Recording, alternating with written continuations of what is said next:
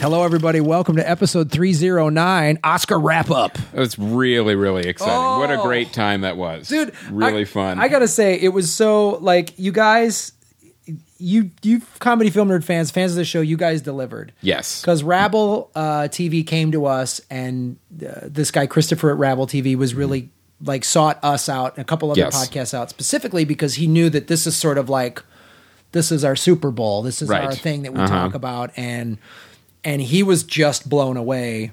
You know, there were several thousand of you guys listening. Yep. When we would do the... And apparently you guys also broke a counter. I was looking at the comments on Rabble, and it said, it stopped counting after, like, it hit 999 on somewhere.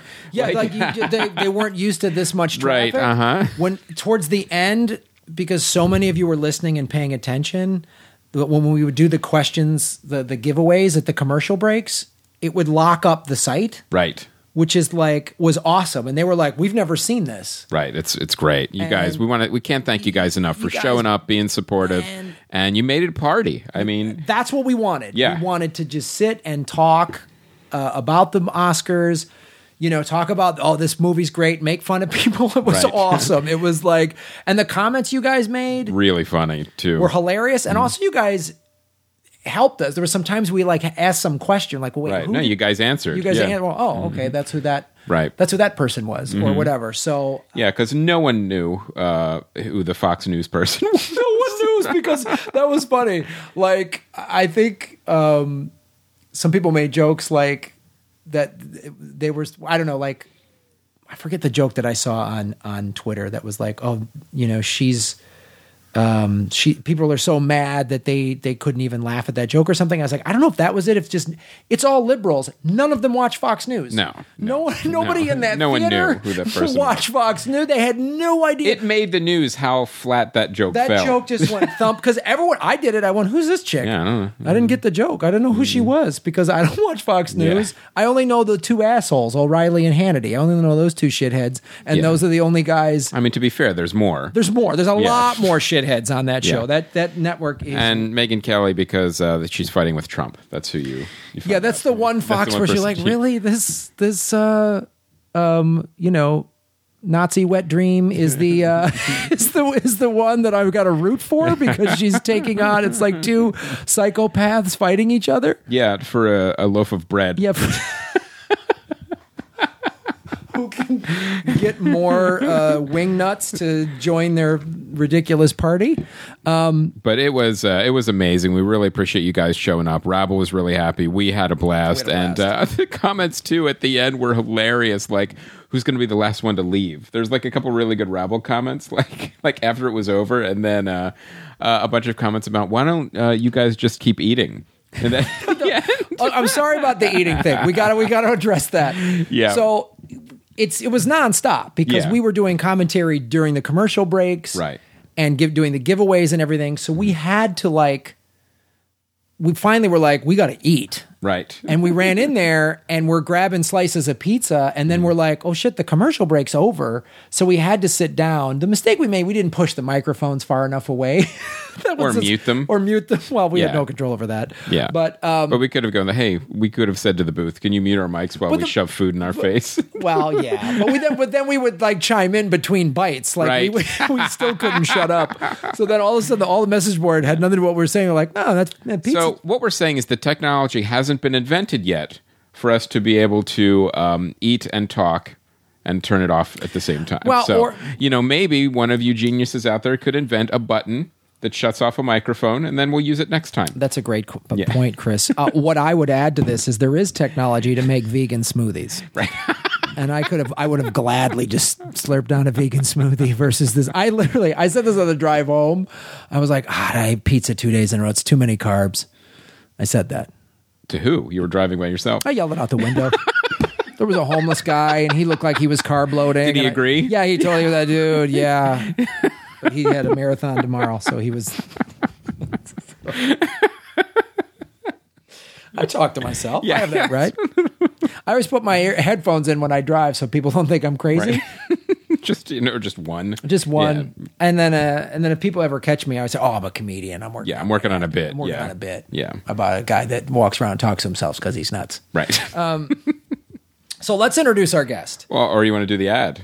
We got an ad. We got a sponsor. We got to pay some bills. All right, let's do that. We are really happy to have Casper Mattresses back as the sponsor for this episode. Really, really great sponsor. And one of the things I really love about them too is that there's no risk. You get a mattress delivered to your home. Not only is it a great price, it's a great technology, but if you don't like it, you send it back. As I've talked about, I have one of these mattresses. I love it. I was traveling last week. I went to the Midwest for one of my nephew's birthdays. Mm-hmm.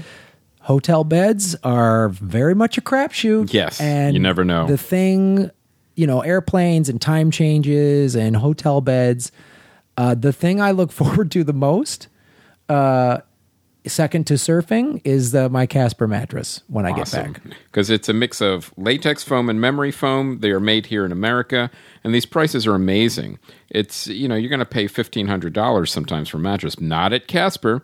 $500 for a twin size, $600 for a twin XL, $750 for a full-sized, $850 for queen, and $950 for king. But wait a minute now, Chris. That's not the price you're going to pay. Of course not. Not if you listen to this program.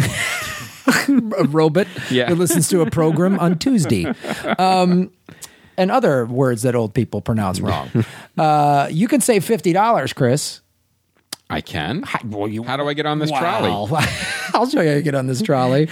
If you purchase a mattress, you visit casper.com/comedyfilmnerds and use promo code comedyfilmnerds. You save $50. Nice. So you could get a king mattress for $9.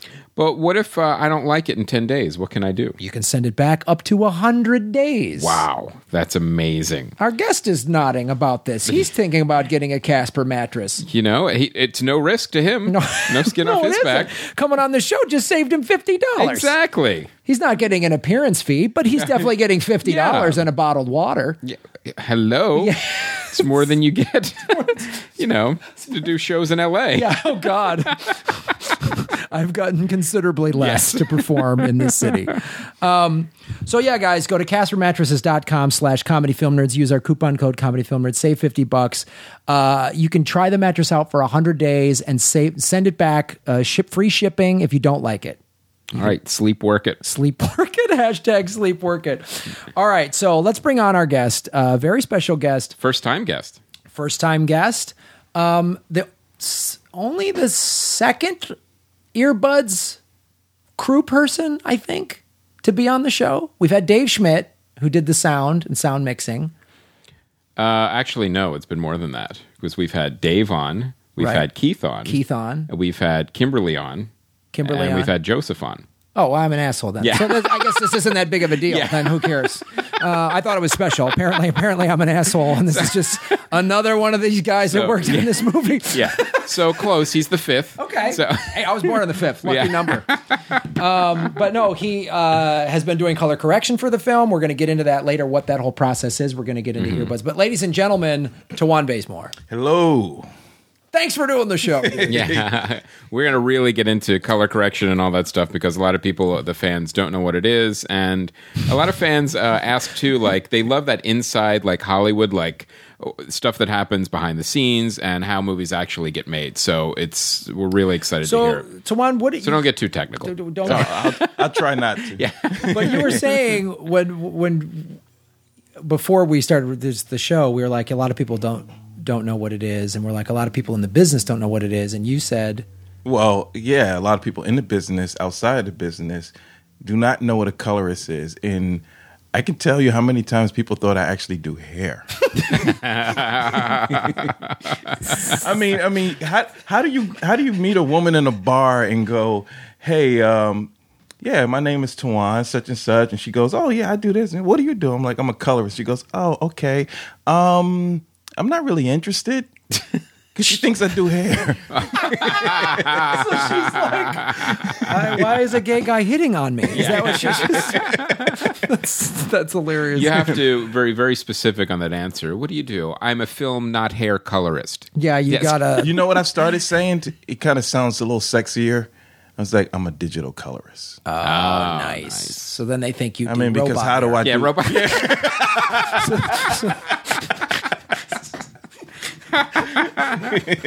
Yes. Oh, you worked for Disneyland. Yeah. But then you also did Micah Wright, a friend of mine from college. Yes. You're doing his movie, which is called They're Watching.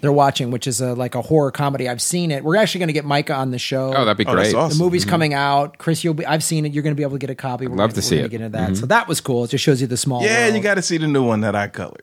Yeah. Well, that's so funny.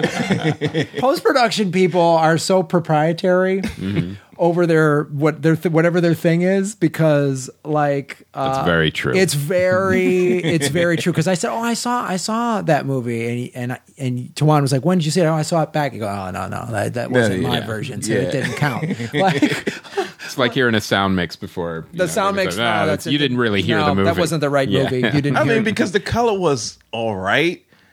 And I don't want you to rethink, okay, well, yeah, we did hire him to color, but I saw Micah's film. I don't know if I want him to finish. So it's like that wasn't my color. Well, here's where you're safe. It's an independent film, so we don't have the money to fire and rehire anybody. So you got the gig. That's and you can't quit either. Yeah, you can't quit.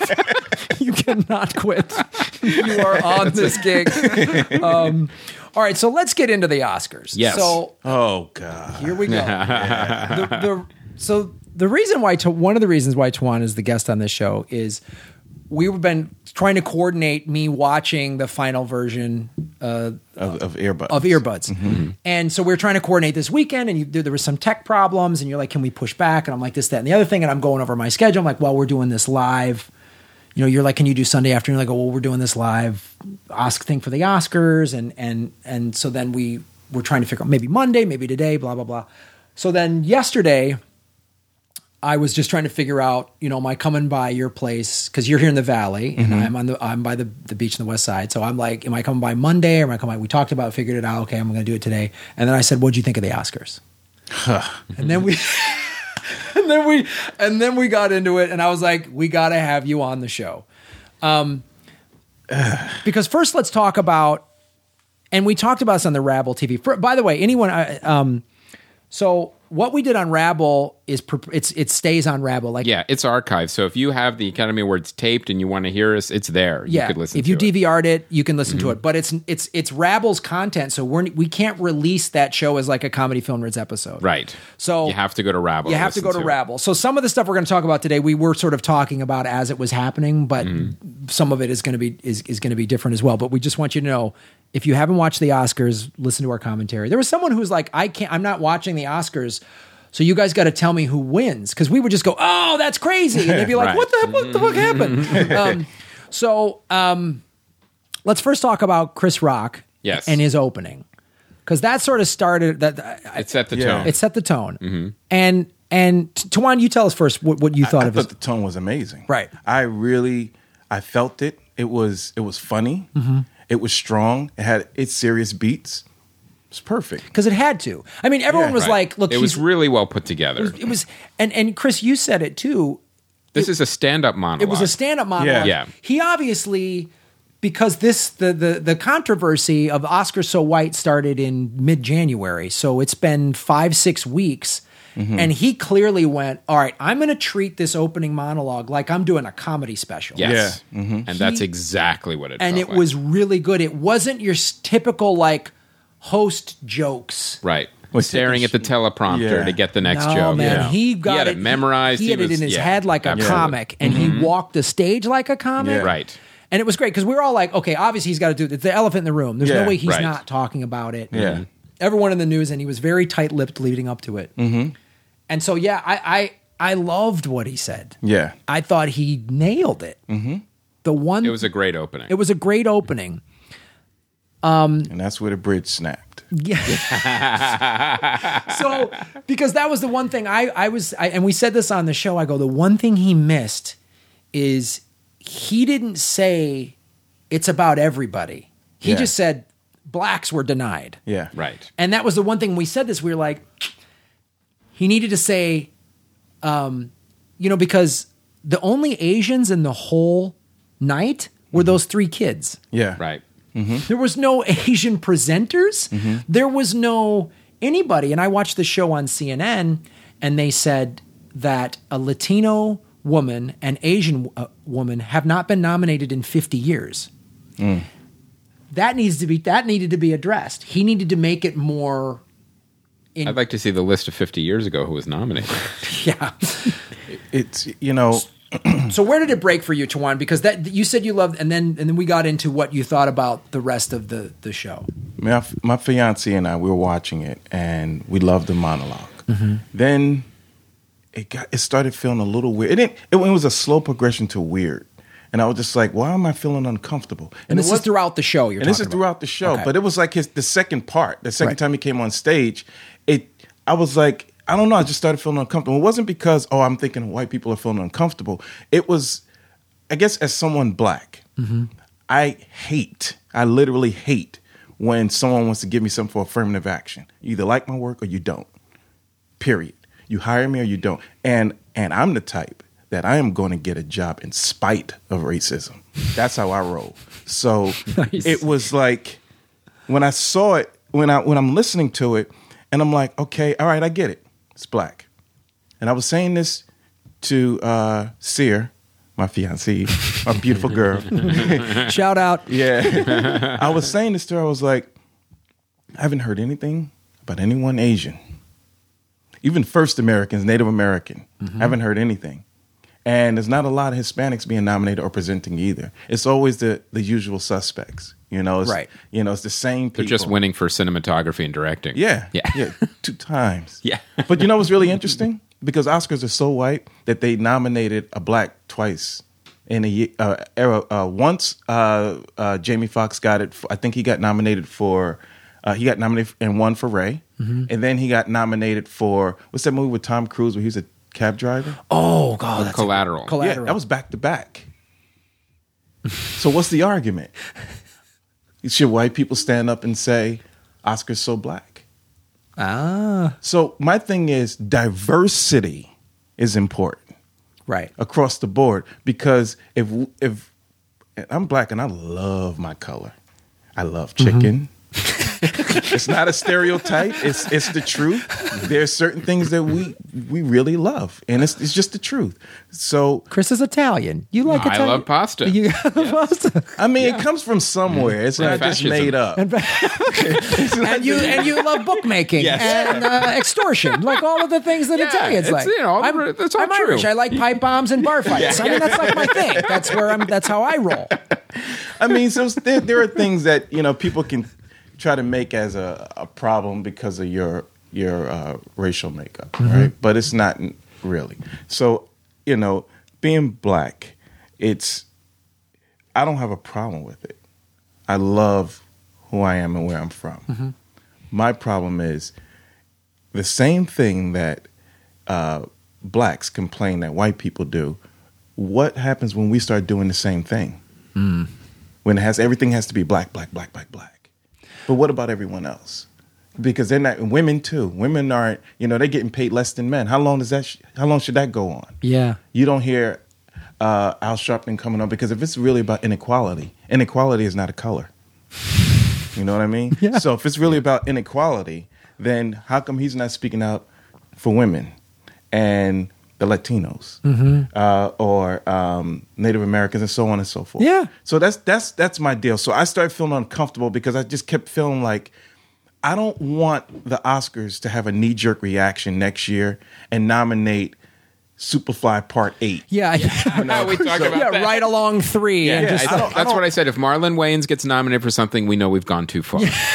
Yeah, because I feel like it's like, why would you do that? Because that's an insult. Yeah. Giving me something that I don't deserve is an insult. And I'm not saying deserve like, I just think I deserve something because, we don't really get anything and I really deserve. No, so you don't want a race participation trophy. No. Who the hell would want that right, shit? Yeah. No, it's exactly true. It's funny because when I watched this special on CNN immediately after, and they had 3 panelists. They had Angela Johnson, who's a comic, and she's Latina. They had W. Kwamu Bell, who's a black guy. And they had this redhead girl, I forget her name. And then they had 2 CNN hosts, black man, black woman. And it was the black woman who brought up the point that I wasn't aware of the Latinas and Asian women haven't been nominated in 50 years. And my question is like, so let's say next year there's all these black people nominated. Is Spike Lee going to protest if there's still no Asians nominated, if it's been 50 years? Like that's kind of what I think. And look, we have been very critical of the Oscars. We've referred to it over the years as an all-white country club. Like I have numerous times. This is not the first time this has been an issue. Yeah, where they just have one black person nominated, and the thing there's so many things you could talk about. I mean, you and I were, when we had this conversation on the phone, you brought up these interesting things about Stanley Kubrick, Alfred Hitchcock. Never won Oscars. Yeah, right. Never. Except for a lifetime achievement. That's just like, hey, we're not going to give you an Oscar for the great work you've done. We're just going to give you, because your ass been in this industry for so long, you think you deserve an Oscar. You know, what kind of shit is that? Yeah, it's like, it's almost like you get the Lifetime Achievement Award with an apology note. Yeah. It's like, sorry, I know. Yeah. It's like, you know, I should have invited you to my wedding, but I'm going to take you to lunch. Yeah. Is that cool? Exactly. I thought I was your best man. Yeah. You know. So it's for me where, and I sort of feel the same way because my thing is, you know, I'm a white heterosexual male. So I've been told since the time I was a kid, it's my fault. You know what I mean? Like the feminists told me that. Every ethnic group has told me that, and I've heard that it's you. And I've even started to work on this thing in my act. I'm like, well, I went to public school. Right. I took the city bus to public school, and then my mom was a fundraiser for non-for-profit arts organizations, and my dad was a college professor. I wasn't oppressing anybody. I grew up in the white suburbs, so I more had a like, all right, everything's fine. So you're part of the problem. Yeah. No, but and I'm not sitting here going, that's the other thing. I don't want to do the other thing of like when I hear, and I've had this argument where I've heard white guys say, oh, it's not fair anymore, and they're taking stuff away from the white man. I go, how many times have you been pulled over by the cops for no reason? Yeah. I never have. When I've moved into neighborhoods, no one went, uh-oh. They went, oh, white guy. You know what I mean? I'm not a threat. Yeah. No one's ever locked their car doors when I've walked by it. No one's ever went, I have. well, that's your Italian, Chris. That's, you probably have a knife. Vendetta. Yeah, there might be some sort of Godfather thing. There's a horse head coming. That's a film reference. Yeah. So like, I have no idea what that's like. I have no idea. There's the Klan is an organization that wants to kill you. You know what I mean? Like, are there black militants that would like to take me out or whatever? Sure. But it's not so ingrained that I can't sit here and say, oh, I've struggled just as much. That's bullshit. Well, I have news for you. Neither have I. And I'm being honest with you. Okay. I know there's a lot of my black friends who have gone through a lot. Right. And I mean, what blacks are saying is it's real. It's actually, it's happening. It's they're getting shot, thrown in jail more than anyone on this planet. Yeah. That is the truth. But honestly, I have never really, if I dealt with racism, I didn't notice it. But I've never in my life had to deal with it. It's a valid point. Like the marijuana argument. So if a white teen gets busted with weed and a black teen gets busted with weed, the black teen is 3 times more likely to go to jail. Like that's or shot. Yeah, or shot, or just flat out shot. I mean, like that's part of the problem. And so, I mean, that's a huge issue, and we can't pretend that isn't an issue. Yeah. But then that doesn't justify, like you say, like I've found I can find the flip side to just about anything. I've heard people say, well, I've been discriminated against, so that's why I'm doing this. And I go, okay, I don't know what that's like. As a black man, I've been discriminated against because my high school was 40% black. So I took a lot of shit. We moved from Wisconsin. I was the white liberal kid, and I didn't know the rule, and I took a lot of shit, man. So do I then, it's like my parents were shitty argument. So that's why I'm an idiot and a fuck up. My parents were shitty. They abused me. Well, who abused them? Right. And so like at some point it has to end. Like someone has to say, okay, because you have to break a cycle. You have to break a cycle because this person or this group did this to me, so that means I get to fuck you then. Yeah. When does that end? Well, when you decide not to be willfully ignorant. I mean, that's really just it, because I feel like this. When I was watching the Oscars, when Chris Rock went to Compton, right, and he was the movie theater, right, which he's done before in another bit, right, yeah. But what was interesting is he was asking the black people that were there about certain movies. They didn't even know him. They thought Bridge of Spies. He was lying about that. Which was funny. My favorite quote was like, I see a lot of movies all the time, and I've never heard of any of these movies you're talking about. Well, that's impossible. Yeah. If you see movies all the time, you would have heard of at least one of these. Yeah. You saw a trailer or something. Yes. So does that make them racist? Right. Because they haven't seen all those films that are predominantly white? So we got to be careful how we throw around the racist stuff, because that's a very evil and hurtful word. That action is very painful to a lot of blacks, and for that matter, a lot of Jews. Right. So, they're not racist. They just haven't heard of them. And then there are people who just may not want to see a Straight Outta Compton. But then if you do see it and you don't even want to look at it for their life perspective and how they see life and see things, that's kind of fucked up too. Yeah, well, that was interesting, because that was part of the thing when I watched that woman say, "I've never heard of these movies." To me, I was like, well, that shows kind of how the film industry needs to wake up to the fact that there's a segment of the population that isn't even watching their product, even from a business let standpoint, alone not watching it, not even aware aware of it. So it could be an untapped market. That's an untapped market, and that's also that shows like, okay, that's part of a problem. That's like the. I mean, I've heard Tyler Perry was like, people told him, "Oh, blacks don't go to the movies," and he's like, "Oh, really?" And then made all these movies to a specific segment, mainly black women, and gave them movies that they weren't getting before. So and they went to go see them. But the thing I want to say though, and I remember, and I said it to you, but then you brought up the other side of like that woman who hadn't seen anything. Well, then. Is she, like if the white guy who hasn't seen the black movies is racist, then is she racist because she hasn't seen the white movies? And I was like, wow, I hadn't even looked at it that way. Because you know what, the abuse that blacks have gone through in this country, you don't want to throw racist around like it's nothing, right? Because it's a real thing and it's a painful thing. And so when you say it, you really have to have some evidence to support it, because it means that much. And it's also a hard thing to shake. Yeah. If you get that tab as a white dude, forget it. It's over. Jesse Jackson can call New York Hymietown and it's all right. But well, you know what I mean? Like, here's the thing.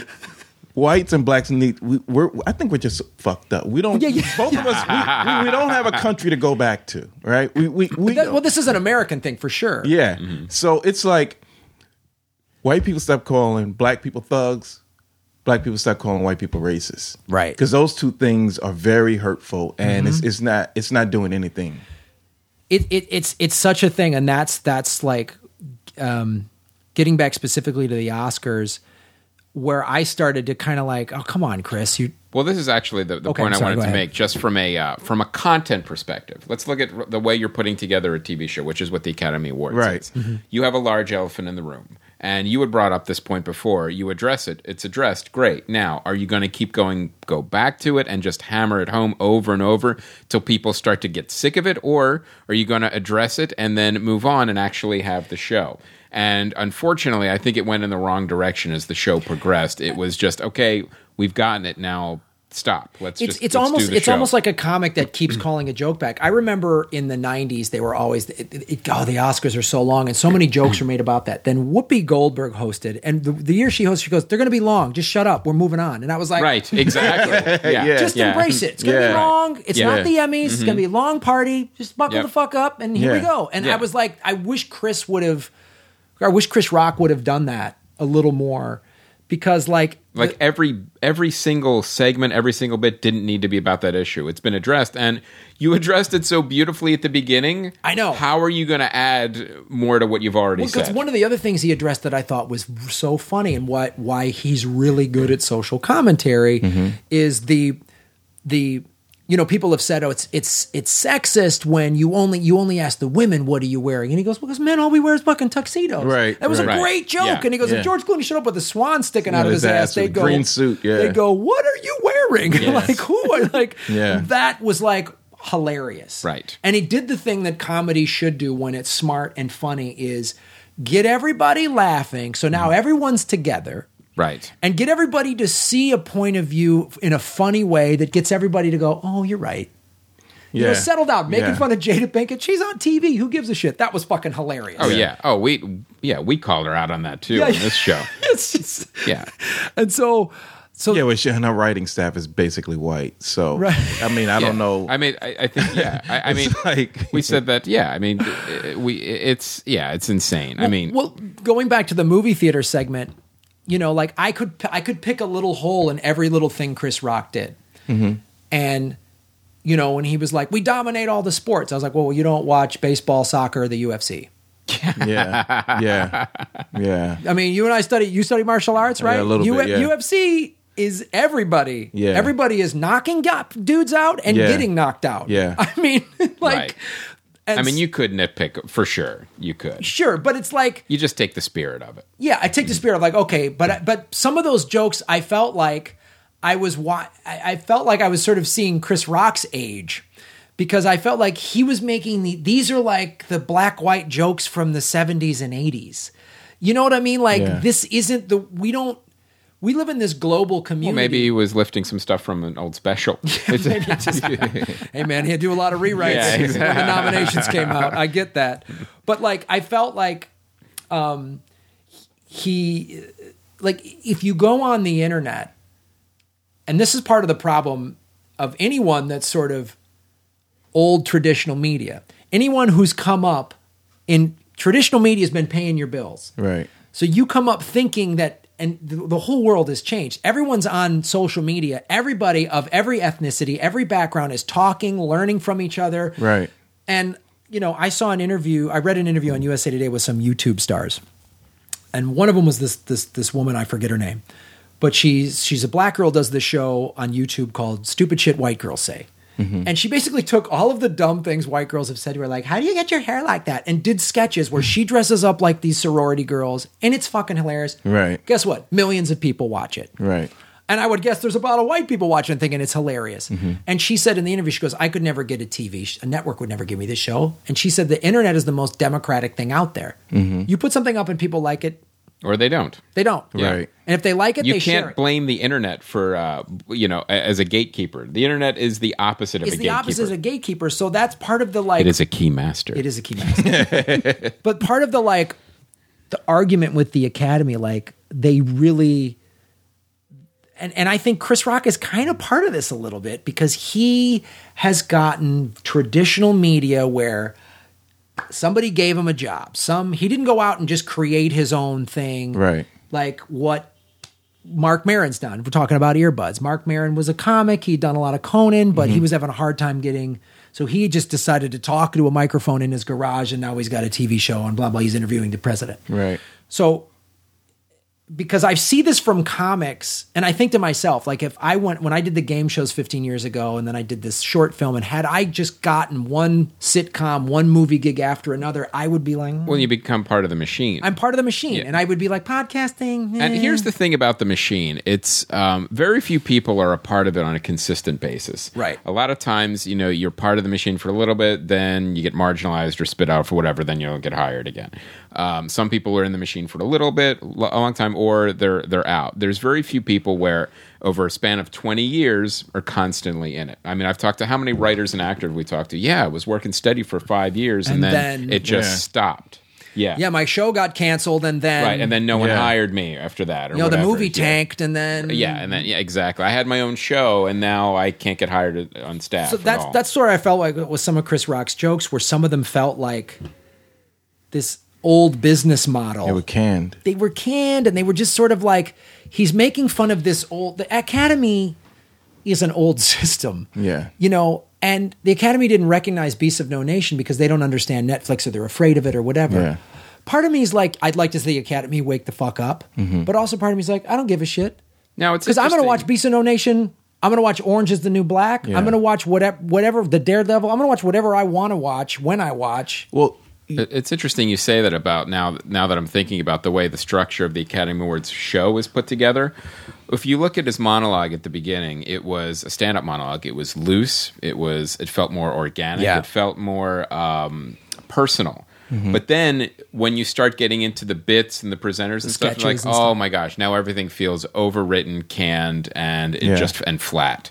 So I'm wondering too, do you want to maybe treat this a little more like a sketch show and actually have some more organic bits and maybe less and get the show moving a little bit more? Well, because you really saw a difference this year between a really polished, good stand-up monologue and some really canned and overthought and overwritten bits. Yeah. What were you going to say? Well, the Academy was never really for this award stuff. It was really to, checks and balances on the studios. Right. So then you had this one guy decide, you know what? We should get some awards for the type of work that we do. Mm-hmm. It's art and sciences. Let's, recognize the art. And so there goes the award season.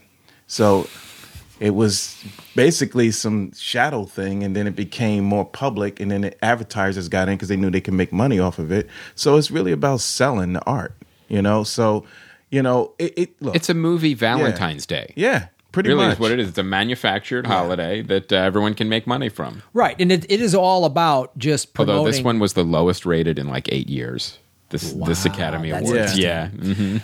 Because part of it, like going back to the movie theater that Chris Rock went to in Compton, there was only one dude was the guy who said, diversity is about including everybody. Yeah. That was the only time that was said the entire show, and it was said by a guy on the street. Mm-hmm.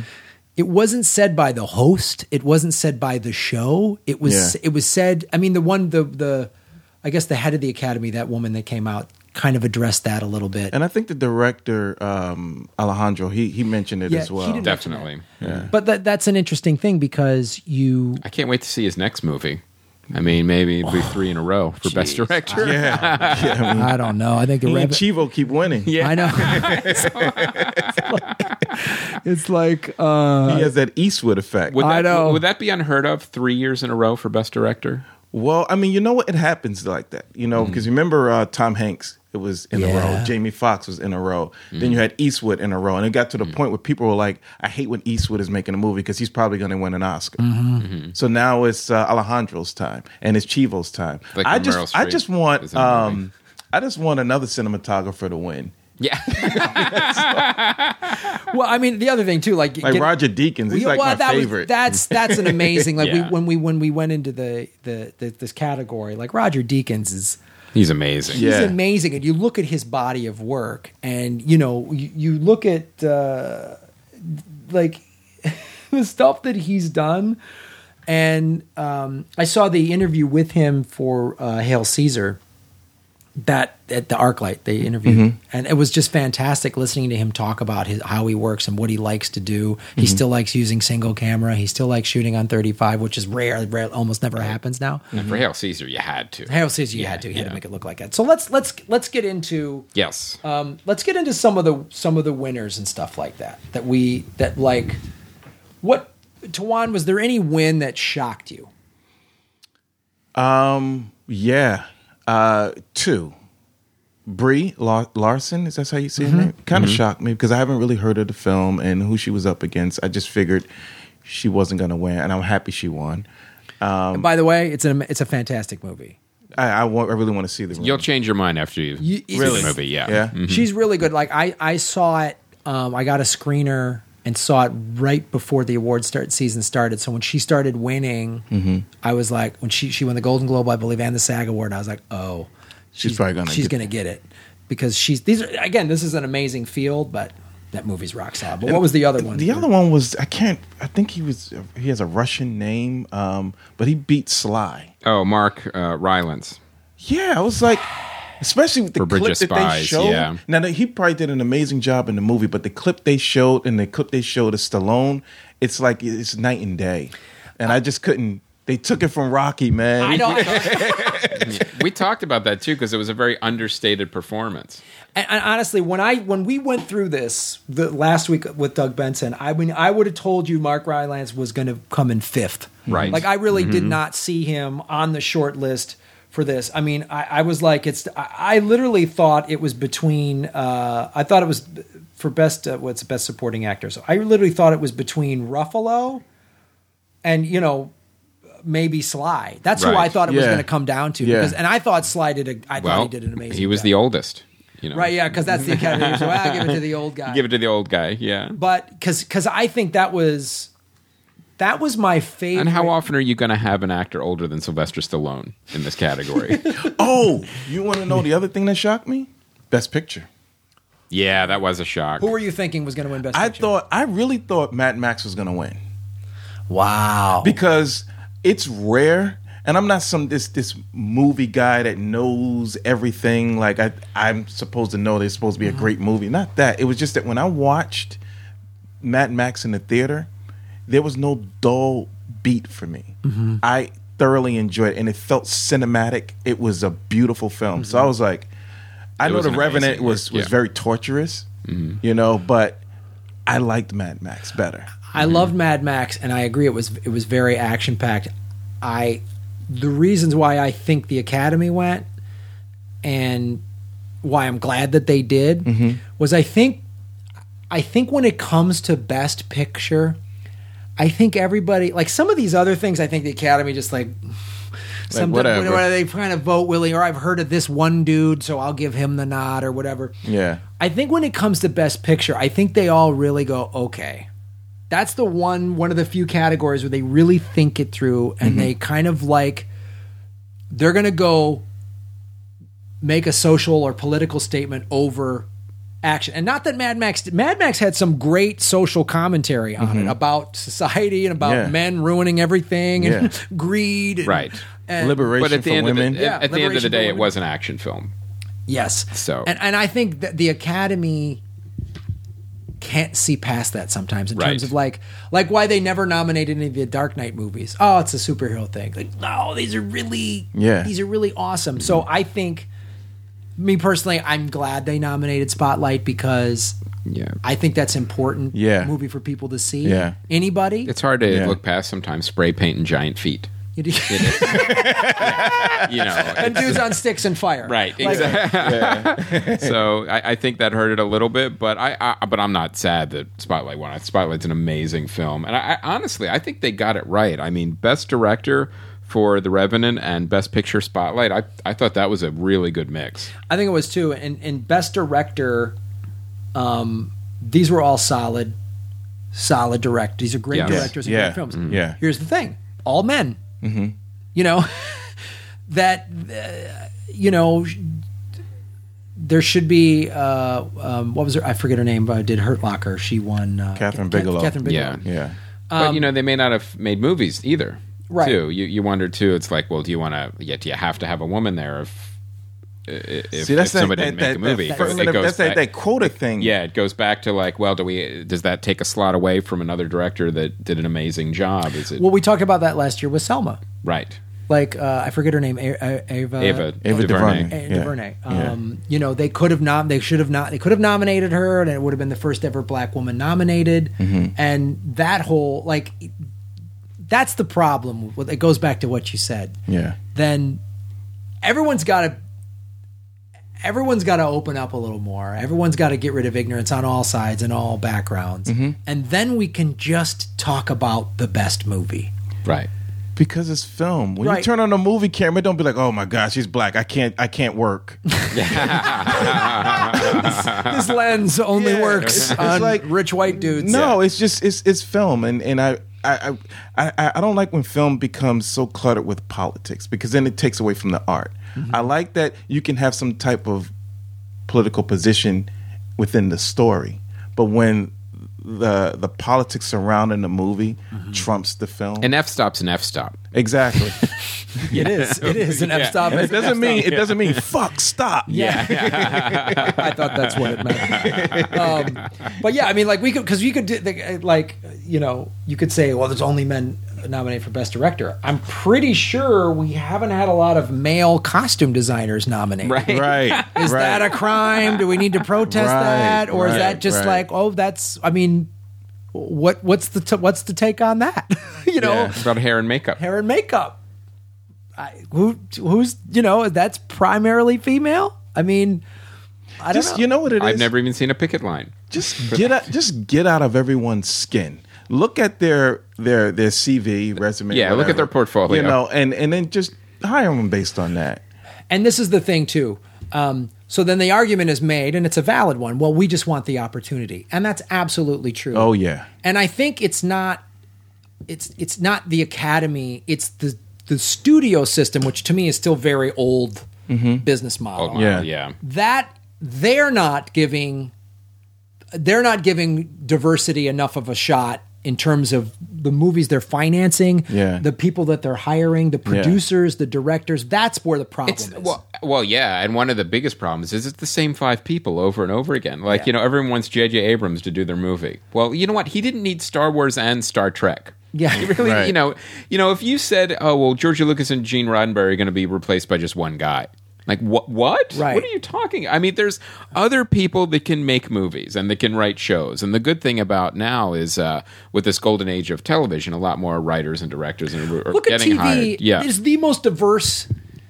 TV is where film should be. Yeah, right. exactly. Yeah. Film needs to catch up with television right now. And I even hear from development executives, we can't get projects going because everyone wants the same 5 people, and you've got to get these people attached or whatever. I'm like, no, just newer voices, and it's rewarded. I mean, even a movie like Deadpool. You have like an interesting take on a character that we haven't really seen in a big budget. We haven't movie. seen a big budget superhero movie like that. Yeah, before. like it's also dark and funny and very adult oriented. And of course, then the next incorrect response from the studios is, we'll make Wolverine R. No, that's not the point. You have the property. Let the rating serve the property. It's like, well, we'll make Guardians of the Galaxy R. No, Guardians of the Galaxy is a great PG-13 movie. Ant-Man is a great PG movie, even though it was PG-13. Have it serve what it needs to go. A Deadpool movie should be R. 300 should be R, but don't force like ones that don't need to be there. Like Wolverine is doing just fine in a PG-13. How much more violence could you possibly add to a Wolverine movie? That just means you're going to be showing tits or sex. Yeah, that's not exactly. How the comic was written. Because like the and I think there's a whole like infrastructure that sort of needs changing, because you also have the festival scene. So the festivals, if you get into a festival and get a buzz, that's going to help your movie. Yes. But it still works that way. It still works that way. Yeah. But it's a little different. It is a little. Okay. How so? Oh my gosh. I remember Darren Aronofsky was working on Pi. And I think his mother was catering and stuff like that in New York. And he knew in his gut that if I got my film into a festival, it's going to be seen and likely I might get a deal. And that's what happened. And that's what was happening in the 90s. Right now, it's like if you don't have these big celebrities in your movies, or if you don't have like some type of following or whatever, it doesn't help a lot of people. Now, there are low budget films that get in and they do well, definitely. But with Sundance and stuff like that, it just feels as though it's not the same. It doesn't have that same feeling. It's like when you're watching a lot of people say, oh, you can't tell the difference between digital and film. Here's the difference. Clear difference. Make it really short. Digital is flat. Film flickers. This is why when you're watching it, you're like in a dream. Because it's messing with your mind and you get caught up in the movie. That's why people like films better than digital, because digital is just flat. And digital, you fall asleep. My brain works more because I was told your eyes have to scan more on digital. Yeah. Because your brain, you're reading each line, whereas film, you're processing each individual frame. Yeah. So your brain isn't working as hard, which is why I'm always like, God, why am I tired watching certain movies? Even am I watching in the afternoon or whatever? Yeah.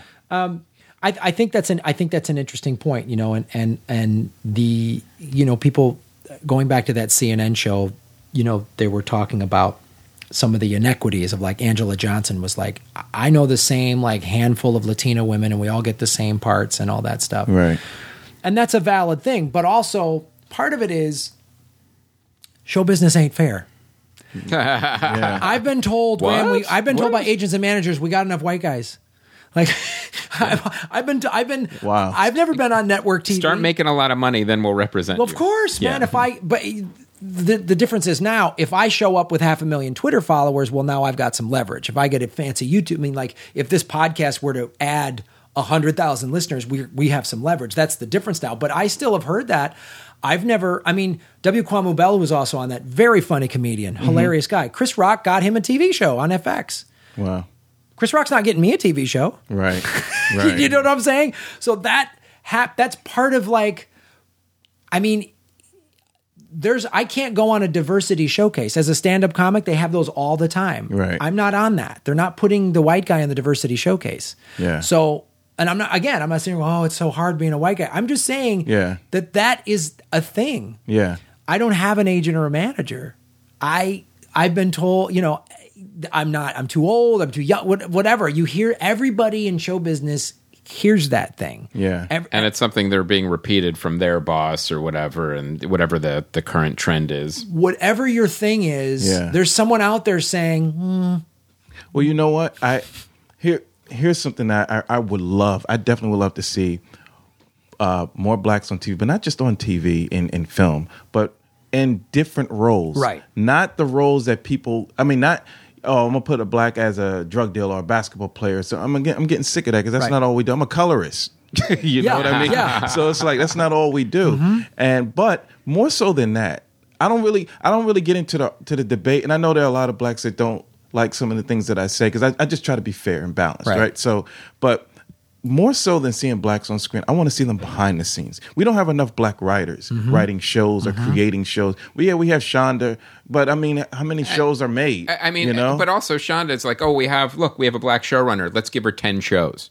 Yeah. It's like, no, look for a new voice. Right, right. It says she nobody needs, it's literally, I think she's got like 4 or 5 shows that she's EPing. And that's ridiculous. That's the opposite of what find another voice you should actually make a new show. Well, Shonda's good. Let's see, there's there got to be another? Yeah. Is she the only one? Is she the only? But for them, they need to bring in, right? Like it's not always up to the white guy to deliver. If you're in a position, if you're a black person, you're in a position where you can create content. You bring in you don't have to be the one behind it. Bring in another black person and do it. We can do it. We know how to chew our gum and tie shoes. We can do it. It's just this, and it's not just us. It's like, again, what about Asian? I'm not kidding. I really want to see more shows that's dealing with it, not just fresh off the boat. Right. Just something where because I want to see what other people, how they live and how they think and their perspective on life, what they do. That shit matters. And that's the thing where I think the Academy does actually get it right, is in the documentary, short, and feature category. Because it's real. Yeah, it's real. It's real shit. And they have nothing to do with the financing of it. Yeah. And look who won. It was a woman from Pakistan talking about honor killings. Yeah.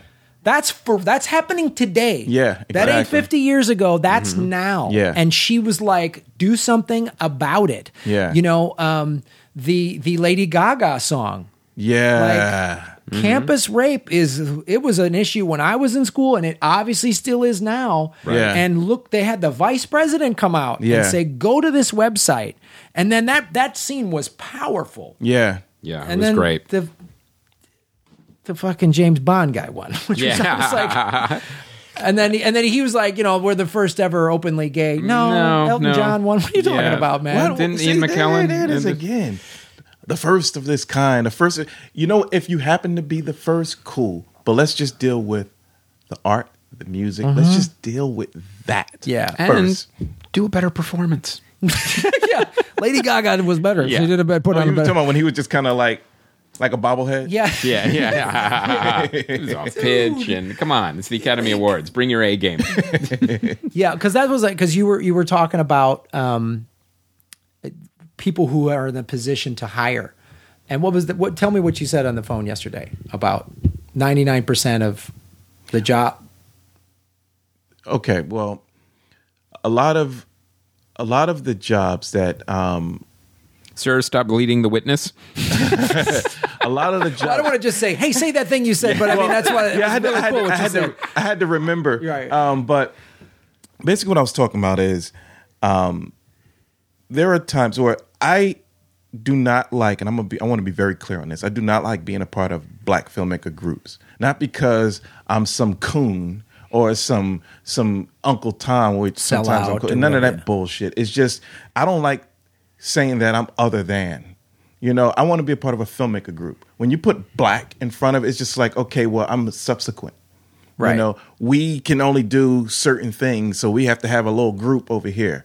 So I didn't like that. But someone said, hey, you need to join this group, you know, because maybe you can tell them about some technical things that they don't know. I'm like, okay, cool. So I joined it. I'm in it for several months. And I have never, ever felt so attacked in my life.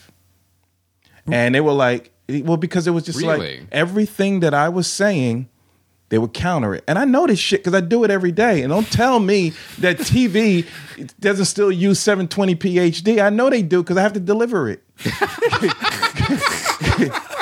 You're going to argue with me and I just delivered it to ABC. How you going to tell me? So it was that. And then it just became really personal. It's like a personal attack. So you don't know this, you don't know that. And it's just like, listen, I'm not trying to take your job. We don't have to pull each other down. Let's lift each other up. And we don't have to be so caught up in this black-white thing. Just do the fucking work. Mm-hmm. Push it out there. And if it is racism, get the job in spite of it. Yeah. That's why I'm like, fuck it. Because here's the thing. And shoot it in 720. And shoot it in 720.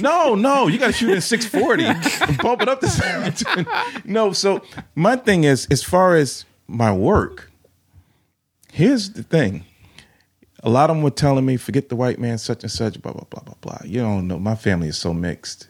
Right. You know, that's the one thing. The second thing is don't turn me into a racist. That's number two. Number three, 99.9% of the jobs I got weren't from blacks. And if white people were so racist, then I wouldn't have over about 150 credits on IMDb. Because those came from white people who thought that, hey, you know, I'm going to hire this guy. His work is great. So what I'm saying is I'm not saying that racism. We hired you based on your experience and your quote. Mm-hmm. We're an independent film, so you have to find that. It was a referral. It was a referral from Kimberly Browning. From Kimberly Browning. So Kim, you're part of the 0.01%. Yes, exactly. But she gave us 2 referrals, and then I found a third. Mm-hmm. And one. So Kimberly gave us the 2, and then I found one through the Veterans of Film and TV. Mm-hmm. Because I've gone overseas a bunch, and so hiring a vet is important to me. So I was like, I at least want to give a vet a shot. Mm-hmm. And nice guy, didn't have enough experience. Mm-hmm. And the other place, highly qualified, but a big post house with a big... A little expensive. Expensive. Yeah. We're an indie film. Yeah. Mm-hmm. So you Even with their discount. Even with their discount, I was like, man, we can't afford that. The guy with less experience was a lot cheaper, but... Yeah, we've done that where you get the favor and then the $500 doesn't pay, you know, and then the real gig comes in and our thing sits on a drive for 9 months. Right. And then when it's delivered, it's like, I don't know. That wasn't that. Yeah. So that's... We've gone that route before. So you got the job. I didn't know who you were, what you looked like at all. Mm-hmm. You got referred, and then our conversation and your price. That's how you got the gig. Yeah. Well, to be fair, with your name Tawan Bazemore, we're pretty sure you weren't Asian. Yeah. My name is literally from Thailand. Yeah. It means something about horizon, rising of the sun. I mean, you can't make this shit up. So basically, it's like this. I don't walk around feeling like I'm inferior. Mm-hmm. I don't walk around thinking that the world is against we me. hired you to work on this film that had nothing but problems. Then we gave you a bunch of corrupted drives. That's when you were like, what have I done with my life? Once again, the white man bringing us down.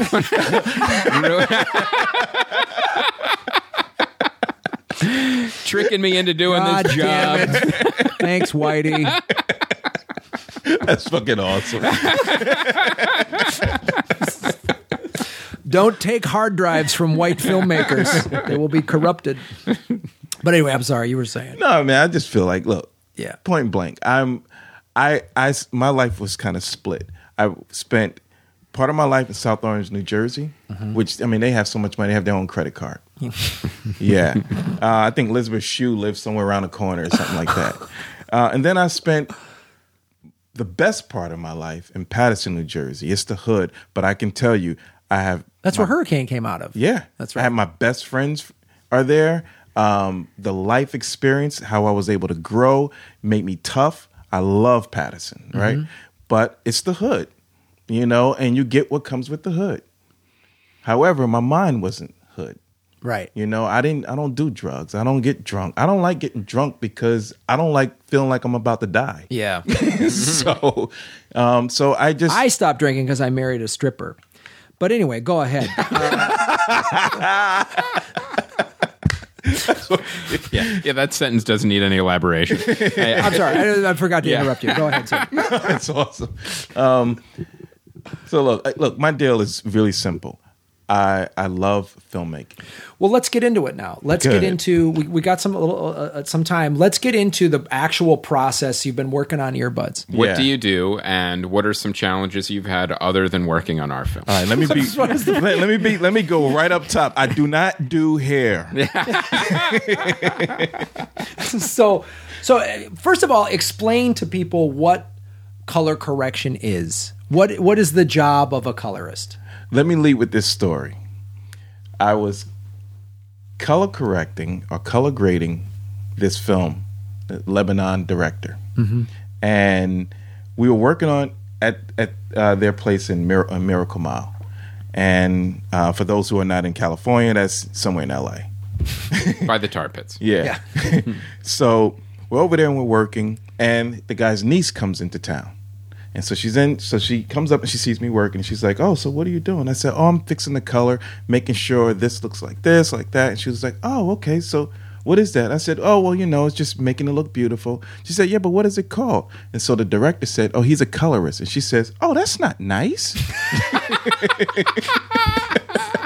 That's what you call a black post-production guy. Is a colorist. No, but basically what I do is I get the footage from the editor, and I just start to balance the color. If something is too blue, I balance it out where it doesn't look too blue. If it's too yellow, same thing.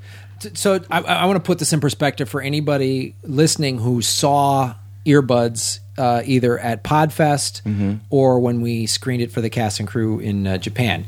So what you saw at Podfest was a lot of interview footage and what we call B-roll. So like when we said, well, we went to New York, and then you saw shots of Manhattan, and just to get to establish that. So a lot of those shots initially were the raw footage that we gave Tawan was flat, kind of. Right. So what Tawan is talking about is then you will see the specific colors of everything. Yeah. Like like the interview with, let's say, Sanai. Sanai, you're listening to this, Sandy, big fan, Japan, in Hong Kong, Tokyo. So her interview that we did in front of that temple where it's raining. Oh yeah, that's beautiful. It looks beautiful. It's beautiful. Yeah. So describe what you did specifically to that scene. Basically, I took something that was flat and made it pop. So I brought out her skin. She has a beautiful skin complexion. Brought that out. Brought out the greenery, and just made sure everything just looked nice and balanced and pretty, as if you're just looking at it, you know, and not like, oh wow, they shot this. It looks pretty horrible, you know. So my job is to make everything pop, and to just give it a signature look. A great example of that. The first time I sat with you, there's the scene where we go to New York, I think, for the first time, and there's a shot that is taken in our car that is just one of the camera guys just was rolling footage, and you just see we're in a crowded New York street. Right. And I was in your studio, and I went, damn, I didn't know that parked car was red. Yeah. You made that pop. You made that New York suddenly became three-dimensional. Right. The skyscrapers, the buildings, like I didn't notice the colors of the shorts of the guys playing basketball. We have a quick shot of these guys playing basketball in a park, which is so iconic of New York. Those city parks. Yes. And there's always guys playing basketball. Right. And I was like, oh, that guy's shorts were blue, and that really. Now, you've been doing this for a long time. How has the technology changed and made your job different as the new computers and software have come out? So about 16 years. been doing this. And you go to school for that, or how do you get I went this to job? NYU for cinematography. Okay. And I didn't finish. It's too damn expensive. But when we were going to process, after the film was processed, they took us into this bay. And this guy is a color timer, is what they originally called. And he was just timing the film, basically putting in saturation and fixing the colors. And I was like, wow, that's interesting. So it's not done when a cinematographer shoots it. Someone else has to do the final look on the film. I want to do that. So that's how I got into it. Now, from that point, from sitting there having like 3 knobs to fix the color, now we have a whole board with about 200 knobs, and it's digital. I honestly, I felt like I was in NASA control set. It was just like I was like, I know a little bit about post, obviously, but Jesus, it was different from when I did. I don't think we even we did very little color correction on Afghanistan because we had no money. So the last time I sat in a colorist studio was for Hello Junkie, which we shot on 35 millimeter. And, but that I sort of wanted to look washed out like 70s TV footage. And and that was 2000, 2001, something like that, maybe in there, 2002. Yeah. And so that's when the change happened. Right. Though. That was, I felt like I was right in the middle of that, of that change happening. Because, and this is the other thing too, that was so interesting, and why, another reason I wanted to have you on the show was because too often people in show business, people in filmmaking think that post-production jobs are just sort of button pushers. Like I said this about editing. An editor, especially with a documentary, is so skilled. Like Tina Imahara, it's so skilled to storytelling. When we had Dave Schmidt on the show, we talked about sound mix and sound design and the little things he's done in this last final sound mix I was listening to, little things he added, the raindrops of Sanai's interview in the background. So then, and I've always thought editing was definitely skill. So then talking to Tawan the second or third time when we started talking about what the project, after you'd seen the footage and we had a project, and you had the project for a while, and you were familiar with what it was, and we started talking about it, and you were telling me how you wanted bringing out the color to help support the story we were telling. That's when you know this is a skill position. It's not just, I want to see the red shirts and the blue shoes or whatever. And that was the thing. Talk a little bit about that when you, specifically to this project, when after you saw it, got familiar with it, how you wanted to approach it from a color standpoint. Well, when I saw the footage, and I loved the way it was edited, I love how the stories were coming in, and it felt very, it moved, it had energy. So I was just like, okay, well, we need energy. And so film, actual film has energy, it moves. So I was like, this is like a rock documentary. So why don't I take it back to like Pink Floyd, The Wall type of look, and give it that rock documentary feel throughout? And then while we're doing that, colors are popping, and you're finding a color story, because those very little small details that you miss when you're just watching it flat, and you think, oh, this is great. When you start to see those things, you start to see more life. You start to see the person's eyes, and you start to see what they're wearing, how they are part of the scene, and everything like that. So with yours, I was like, okay, well, I see where they're going with this. It's very well directed. The interviews are great. It's very funny. It's alive. So the color has to be alive. So there are colors that you had in there I took out because they were bringing it down. When you have too much blue, it makes it depressing. Interesting. Yeah. So that's what you mean by the color story. The color story, yeah. So then there's obviously a unique story to every project. Yes. So, because that was the thing that in the conversation we had is that, and why I liked Tawan when you were saying that, because I was like, that's the dilemma. And we've talked about this before in the show of earbuds, of any documentary of talking heads. It runs the risk of getting boring. Just too many people sitting there talking. That's why we wanted to move, the DP, Andrew Garrity, did some really nice camera shots, and we wanted to sprinkle in as much B-roll as possible to keep it moving, to keep it funny, so it's not just a bunch of people talking about a nerdy technology that most people don't understand or whatever. Because I know I said this to you, I said this to everybody, especially Tina and everyone involved in the film, is the main goal we want for this film is the non-podcast fan to go, hey, what's this? Right. I know Joe Rogan from the UFC, or I saw Aisha on this show, or whatever, or Chris Hardwick, I watch him on At Midnight. What's this? And then they... Why are these people listening? I want to... Right. Why do I hear someone in my office podcast? They're all so into it. What the fuck's the big deal? And then get drawn into this film and go, oh, yeah. And I feel like the conversation you totally got that from a color standpoint, and that to me is what makes an overall film so amazing is that all of these highly skilled people are bringing their area of expertise to tell this one story and enhance it. Yeah. Real quick then, what am I trying to say? So how do you approach like a documentary versus narrative? That's very tricky. Because a lot of times with the narratives, the DP is sitting in on a session, or we're kind of like setting looks, or if the DP is absentee, I'll call the production designer or the costume designer and the director. I'm like, well, what was your goal? What was the color goal for this? And then I'm like, well, I want to watch the film, and I want to watch it a few times. I like kind of have the David Fincher approach before he shoots a film. He watches it he reads the script like 20 times. So I'll watch the film over and over and over again, and I'll wait for a certain frame. I go, oh shit, that right there. That's when I'm going to build the story off of. This frame right here is the story. There was a shot in your film with the girl who had, hope I can say this, I don't want to give up too much, but it's probably in your trailer anyway. But the girl, she had like leopard type of spray paint in her hair, and it was spiked. Yeah. That was the shot.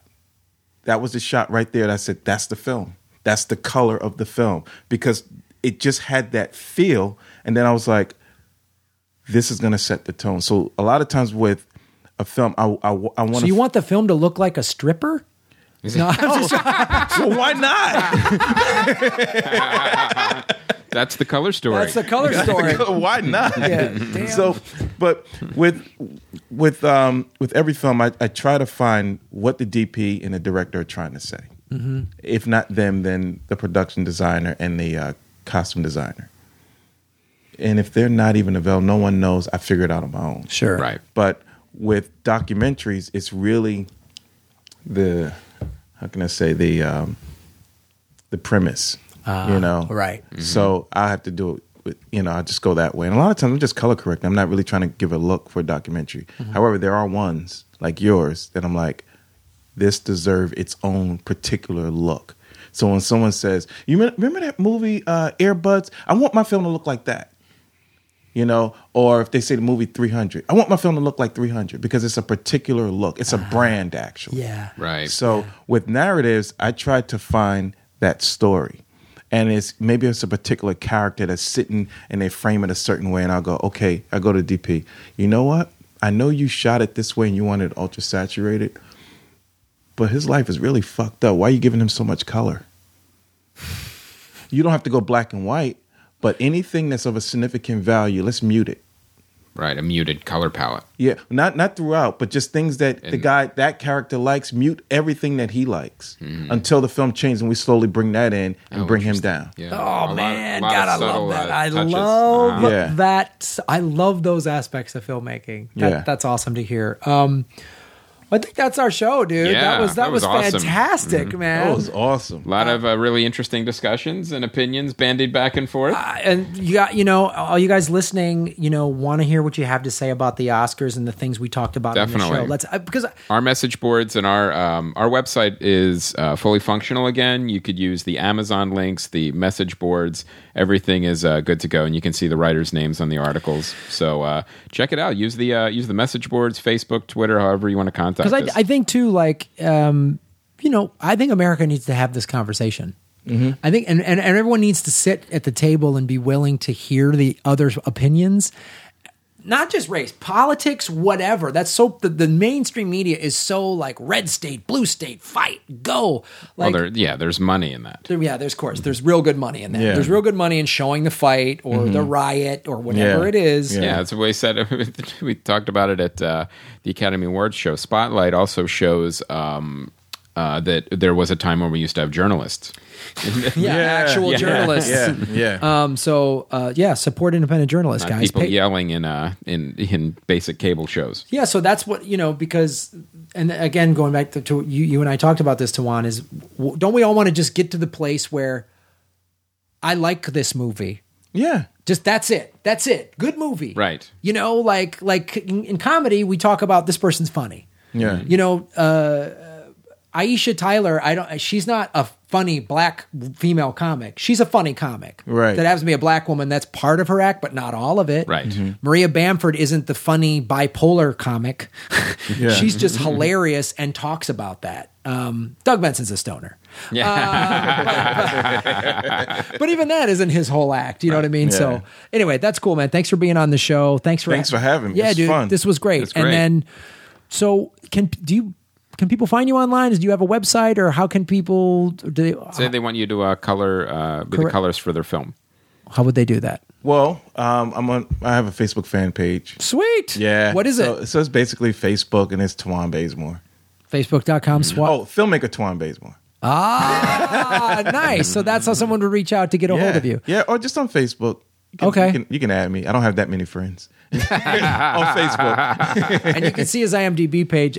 There will be an Earbuds IMDb page. You have to once you get accepted into a major festival, it automatically happens. It'll start to populate. That's why people are like, how come you guys haven't set one up? We're just waiting for it's on its way. That'll happen. So Tawan will be in that. And that's our festival coordinators. Yeah, that's under her purview. That's Kimberly. She's taking care of it. And I just want to say this.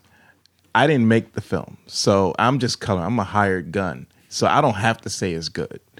No, you don't. You just have to make sure the check clears. It's fucking amazing. Oh, thanks. Thanks. I really, when it comes, I think people are going to really, really, really love it. And I'm not fucking with you because what am I going to gain from it?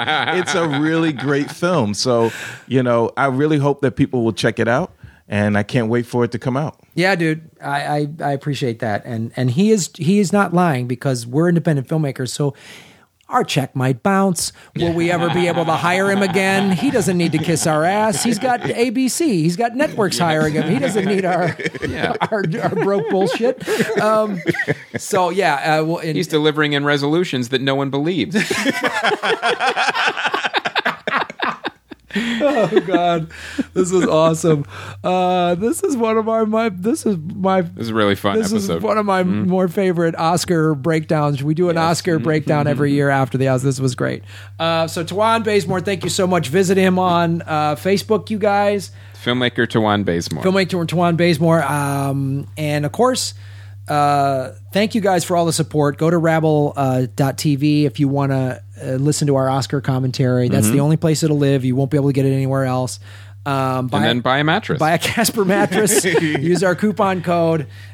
You guys truly at the Oscars showed why you are such amazing fans. You rallied and made us look so great. Yeah, we really appreciate it. You guys showed up. So thank you guys so much for supporting us, and like us on Facebook. All those things you can do for free, man. Positive iTunes reviews, those help. Those get us up in the rankings. It's great. Getting us up in the rankings gets us more downloads, which gets us more sponsors. Yeah, which gets us more cool things. Exactly. I mean, there's so many ways to help. If you obviously buy stuff in the store, we appreciate it. There is some donation tiers. We had a couple of people email. We already have like the stuff we want. Can we just give you $10? There's donation tiers. That's fine. Also, there's the Amazon links and the iTunes links are back up. If you're going to buy something there anyway, go through our affiliate links. And like Graham is saying, there's plenty of free ways to help as well. All those, as we've said before, all those follows, likes, those help. They have there's a monetization attached to those numbers. The bigger they are, the more they help. So you guys are awesome. Thank you so much. My name's Graham Elwood. And I'm Chris Mancini. And as always, remember, Han shot first.